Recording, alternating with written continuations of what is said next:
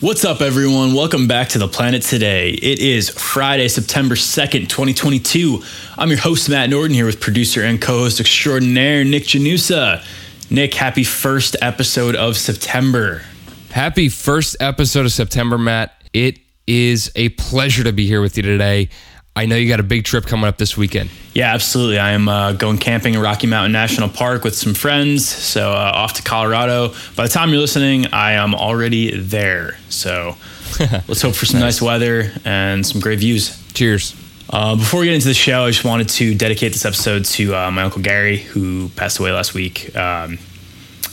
He was one of the best people I've ever met, the kindest, most compassionate person, and we're really going to miss him. He was a fantastic guy who's gone too soon. So, Uncle Gary, I love you. Thank you for always being everyone's number one supporter and just teaching me and everyone you came into contact with what it's like to care for others. All right, with that, we are going to get right into the show.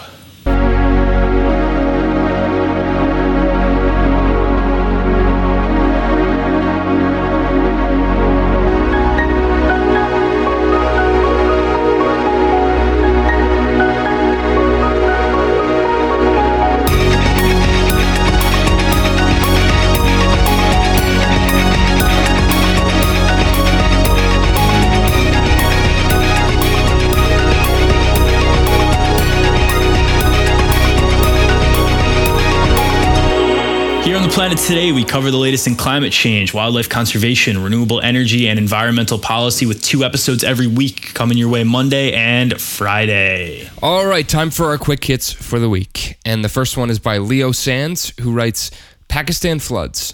1/3 of the country is underwater. Minister for the BBC.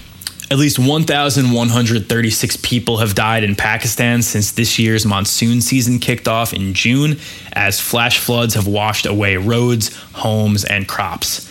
This summer's rain is the heaviest recorded in a decade, and the Pakistani government attributes this to climate change, as 1/3 of the country is currently underwater, like Nick said. Officials say that more than 33 million Pakistanis have been impacted by the historic floods facing the country right now. That is more than 1 in 7 people. Wow. The Swat Valley in northern Pakistan has seen bridges get washed away by the floods, and entire villages have been cut off from supplies as a result. The author writes that thousands of people living in the mountainous area have been ordered to evacuate.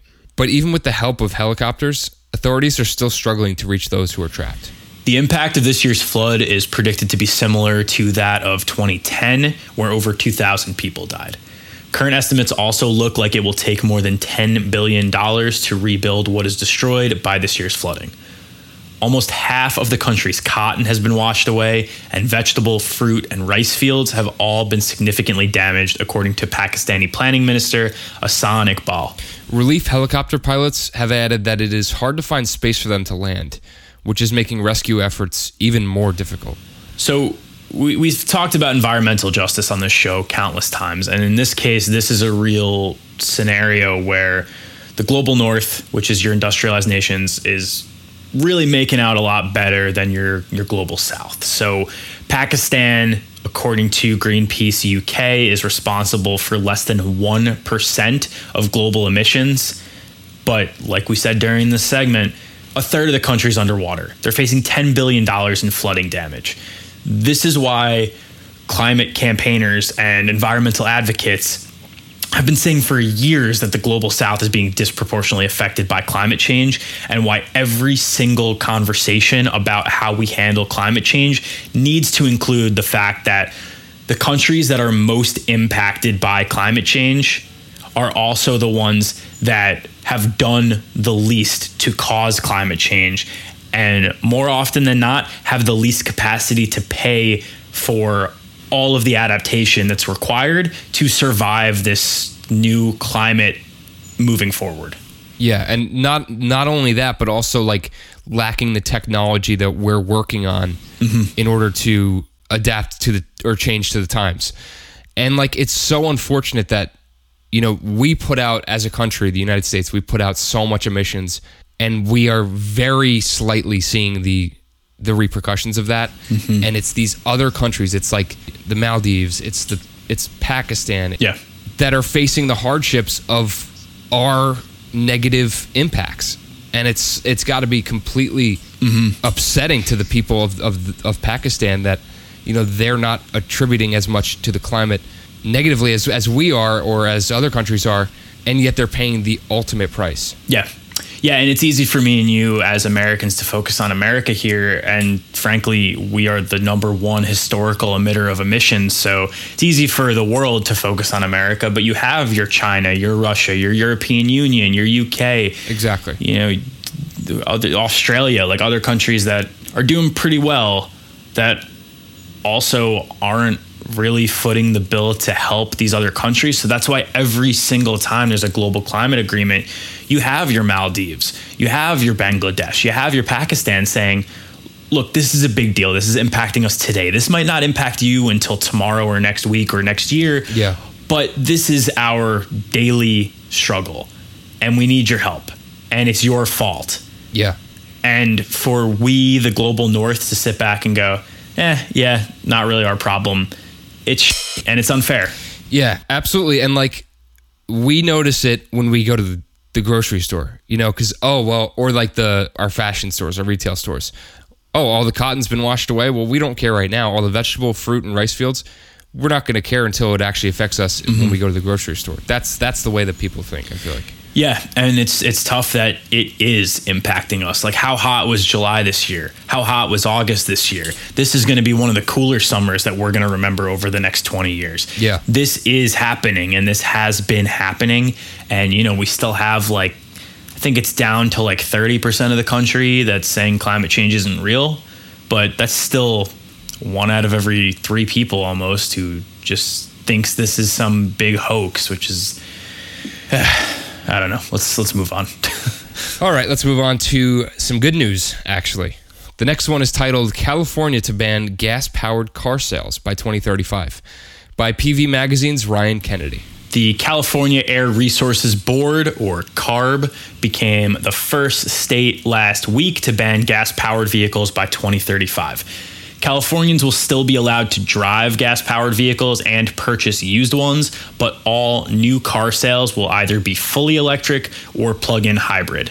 Now, those plug-in hybrids, that's going to be about 20% of cars that are allowed to be sold, and those run on both batteries and gas.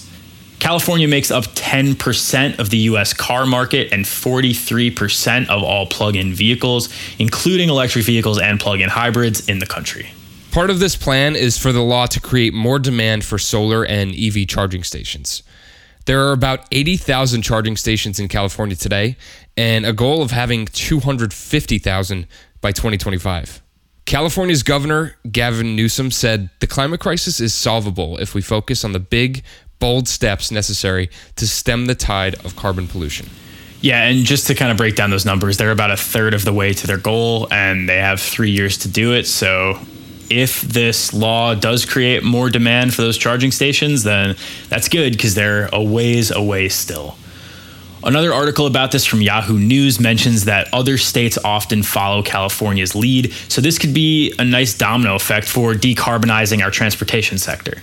This law also scales up, which is huge. It's not just saying, hey, by 2035, we're fully electric. What this says is 35% of all cars will be electric or plug-in hybrid by 2026.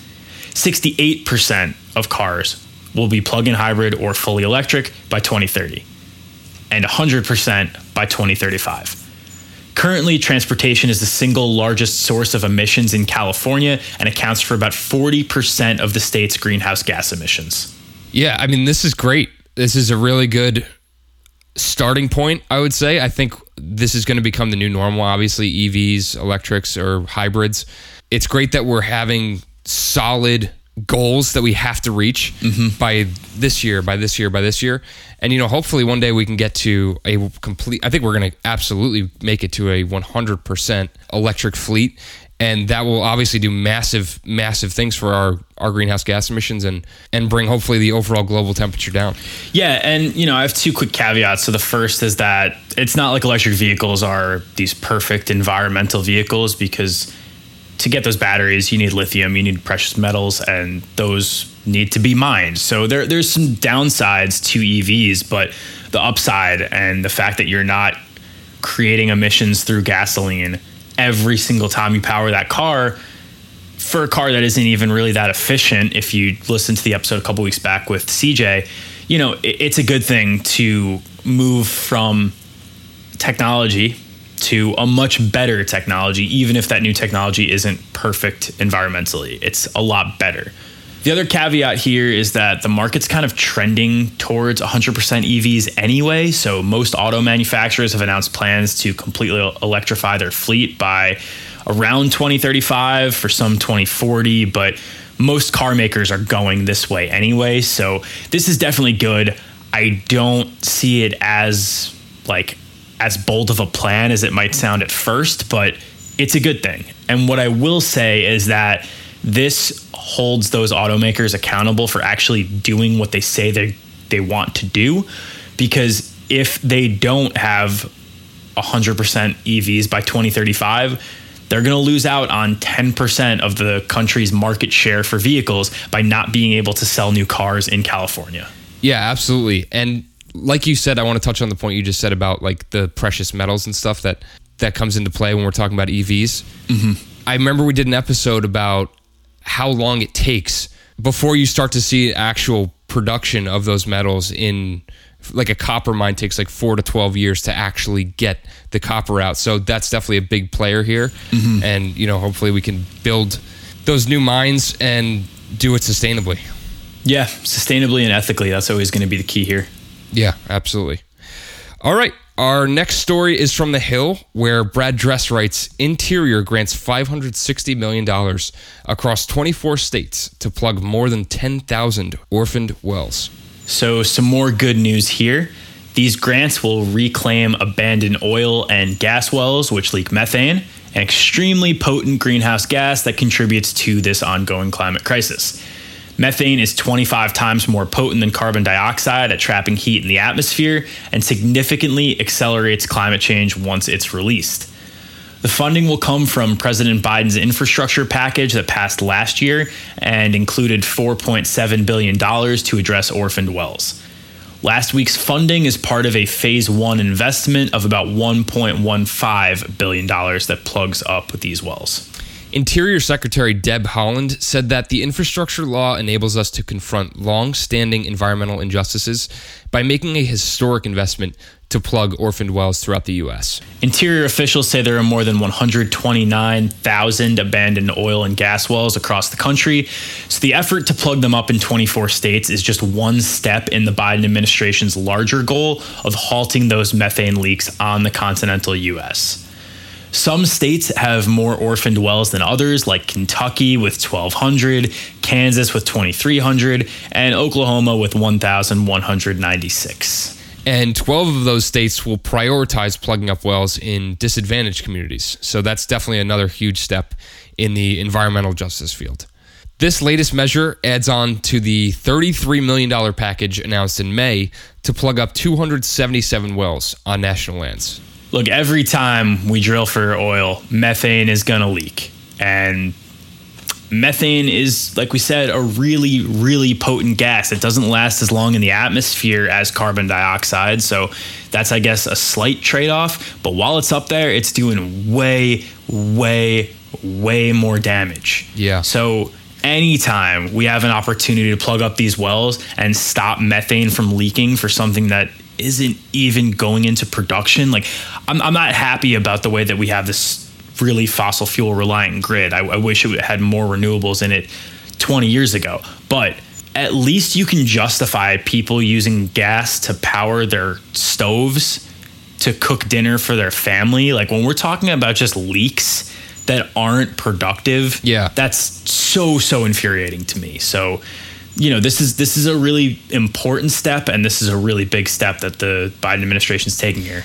Yeah, absolutely. And when I first read the headline of the article, I was like, wow, $560 million seems like a lot of money to put towards just like plugging up these holes or plugging up the wells. I don't know, I guess, the exact way that they have to do it, But it does seem like a crazy amount to spend on just plugging up wells.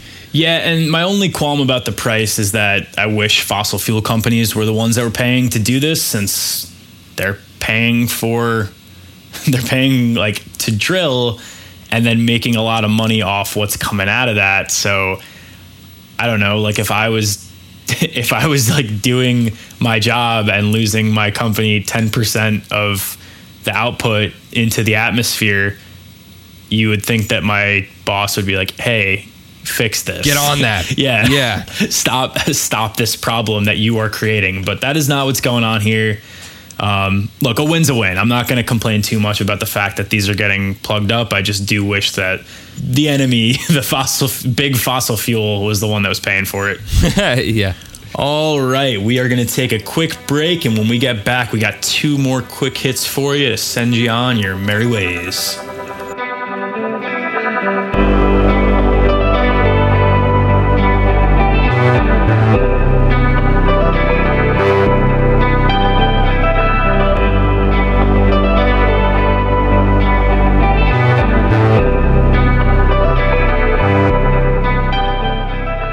Planet Today is brought to you by Vala Alta. Vala Alta's Everyday Handkerchief is a high-performance, daily-use handkerchief designed to help minimize your impact. Made in the United States from sustainably sourced Irish linen, capturing the material's historic craftsmanship and natural antimicrobial properties, handkerchiefs perfectly balance softness with durability and absorbency with rapid drying. Ideal for functional use in all settings, from the outdoors to routine encounters, their small and lightweight design makes one a must-carry for wherever life takes you. Build your own bundles from limited edition colors at valalta.co and save 15% with code TPT at checkout. That's VALAALTA.co and code TPT.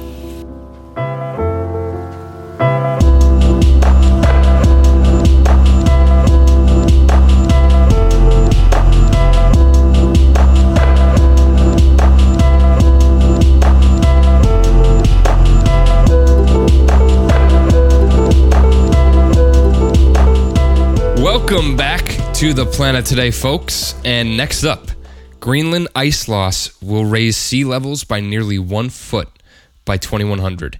Study shows by CNBC's Emma Newberger. This is not great. So an ice sheet in Greenland is set to melt and raise global sea levels by around 10 inches by 2100. A study published in Nature Climate Change found that 3.3% of Greenland's ice sheet will melt, which is about 110 trillion metric tons of ice melting. Even if the world were to immediately stop emitting greenhouse gases into the atmosphere, snap of a finger while you're listening, all of a sudden we are not emitting any greenhouse gases, this melting would still occur. And it's important to remember how long methane, CO2, and other gases stay in the atmosphere, which is why immediately stopping emissions isn't just going to immediately reverse climate change. This forecast is more than twice as much sea level rise as researchers had previously predicted, stemming from Greenland's ice sheet melting. It is the second biggest ice sheet in the world, behind the one in the Antarctic, and covers 80% of the island. If the entire ice sheet were to melt, it could cause global sea levels to rise by as much as 23 feet. Yeah, look, I'm not an expert in floodplains. I'm not going to pretend to be a disaster scientist here, but 23 feet will definitely impact a lot of coastal cities around the world, which is why it is so crucial to fight climate change. And look, even 1 foot of sea level rise is going to threaten around 200 million people by the end of this century. 40% of people in the United States live in coastal areas, and $7.9 trillion of our GDP come from coastal areas, according to NOAA. So, look, this is a huge deal, and it might not sound like a ton. We're like, what's 10 inches? I live hundreds of feet up in the air. No, like that's not how this works when you think of all of the people, all of the infrastructure, all of the economic impact that comes out of these coastal areas. 10 inches is a really big deal. Yeah.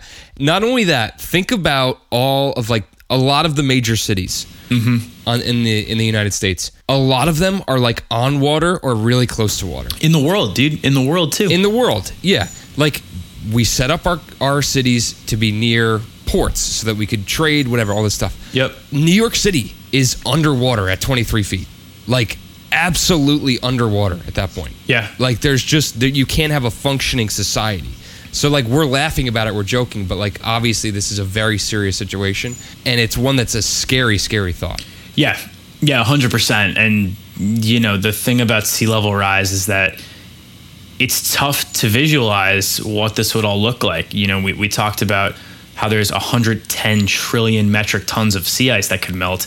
I don't know what that means, but I could tell you that 23 feet higher oceans, that's a hell of a scary thing to think about. Yeah. You know, that's going to have salt water working its way into our freshwater sources, which is going to impact our crops, which is going to impact our vegetation, which is going to impact our animals, because all of a sudden the vegetation that they eat was killed because of too much salt in the water. So this has just this snowball effect that I really don't want us to have to deal with. So look, a foot of sea level rise is an issue. That's something we can find a way around. We can't find a way around 23 feet. So no, that's why it's so important to just get off fossil fuels and fix this fossil fuel economy and get into something that's not basically slowly killing us every single day while we're operating just day-to-day stuff. Exactly my thought. And like, I'm just thinking about the generations after us that are gonna have to face this, and I'm like, wow. Yeah. Almost makes you think, like, I'm glad I'm not gonna be here. Like, yeah. Which is a terrible thought. Yeah, I mean, chances are, unless you and I live to 105, we're not going to see 2100. But there's like, if you and I go on to have kids, they're probably gonna see that, which sucks. Yep. All right, so to wrap this one up and close it out, going back to Greenland, climate change from the burning of fossil fuels has led to longer summers in Greenland and accelerated the retreat of glaciers and the island country's ice cap, according to this article. Our last quick hit of the week is by Michelle Lewis of Electrek, who writes, renewables provided over 25% of total U.S. electrical generation in first half of 2022. You thought after that last article we weren't going to send you off with a happy story, but that's what we do here, folks. It's Friday. Let's have a good Friday. All right, so some good news to end it out. This data comes from the U.S. Energy Information Administration, or the EIA, and their monthly report showed that through June 30th of this year, renewables increased their electrical output by 18.45% compared to the first half of 2021. Renewables include biomass, geothermal, hydropower, wind, and solar.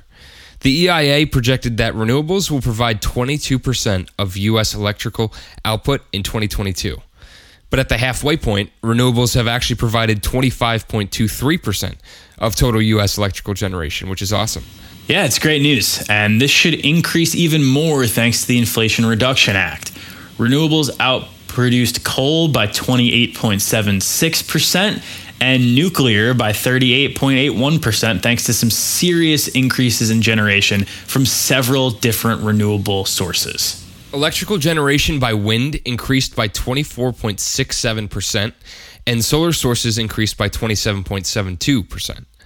They created 11.55% and 4.94% of total U.S. electrical output, respectively. Wind and solar alone generated almost as much as all of the nuclear plants in the United States. So this is a great time to be a renewable energy fan, which, if you're listening to this show, I hope you are one of those fans.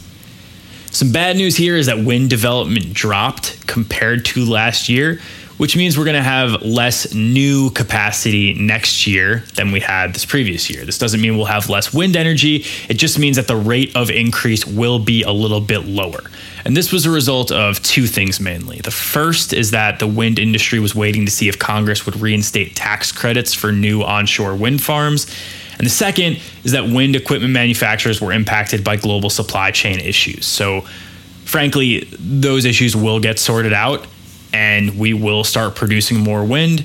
It's just right now that rate of increase dropped a little. Yeah, like you just said, this is predicted to be reversed according to S&P Global Market Intelligence, thanks to the IRA. The S&P report says that the U.S. has a wind development pipeline with 73.4 gigawatts on the way by 2026. 31% of that is in advanced development or already under construction. So really just great news overall. Yeah. All right. You want to talk about the funny like history thing first, or the important wind energy stuff first? Give me the important wind energy stuff first. Yeah, this is excellent news, and to see that we have 31% of a 73 gigawatt pipeline that's already in advanced development. Like, we are gonna have more wind energy in the next 3, 4, 5 years than we really could imagine. The IRA is going to make things progress a lot more quickly due to all of the funding that's going to go towards this clean energy economy. Yeah, that goes for solar too. That goes for hydropower too. Like, there are provisions in there to make all energy more efficient and have more of it. Yeah, and I think it's always hard for our listeners, and me specifically too. You hear 73.4 gigawatts, you're like, okay, sounds like a lot of energy. I don't know what that means. Mm-hmm. Well, 1 gigawatt is enough to power 750,000 homes. So there's your reference point right there. And we're getting 74 of them almost, and that's just in wind. That's not including solar. Like, this is a good time to be a fan of clean energy. Yeah, it's awesome. All right, the funny history thing to close out. Every time I read IRA as an abbreviation, I think Irish Republican Army. So I'm just picturing the Irish people that they're the ones powering all of this renewable energy. So I don't know. It's something I got to get used to reading more, or I just need to start reading Inflation Reduction Act instead of IRA. I read it and I always think of Roth IRA because I have a finance degree, a boring finance degree. Well, you just got a little peek into our psyche. I was a history minor in college, and Nick did finance. There you go. Now you guys know a little bit more about us. But now you got to send in some letters and be like, this is something about me. Talk about yourselves. Yeah. Tell us about you. We could do listener of the week next week for TPT 100. Oh, I like that. Listener of the week. I listened to this many hours of TPT episodes. Yeah. If you're listening now and you want a shout out, just tell us next week why you deserve a shout out, and we'll do it on TPT 100. There you go. All right, that will do it for today's episode of TPT. On Monday, we're going to be back for our Monday mini-sode to kick off the first Monday episode of every month. Get ready to share that one with your friends so that they can check out the show, because a week later, we have the first of 2 huge interviews this month. Yeah, so we'll talk more about that on next Friday's show. But until then, please go give the show a 5-star rating and review wherever you can. Follow our socials at Planet Today Pod. Send us an email at planettodaypod@gmail.com, or follow me on Twitter at Matt Norden. Nick Janusa produces our show and makes all of the music you hear throughout it. Nick, where can people hear more from you? You can hear more from me at soundcloud.com/BudlinCape, and that is BUDLYNCAPE. Go check me out, y'all. Our logo was made by Kaylee Vietz. Have a great weekend, everyone, and we will catch you right here this Monday. Peace!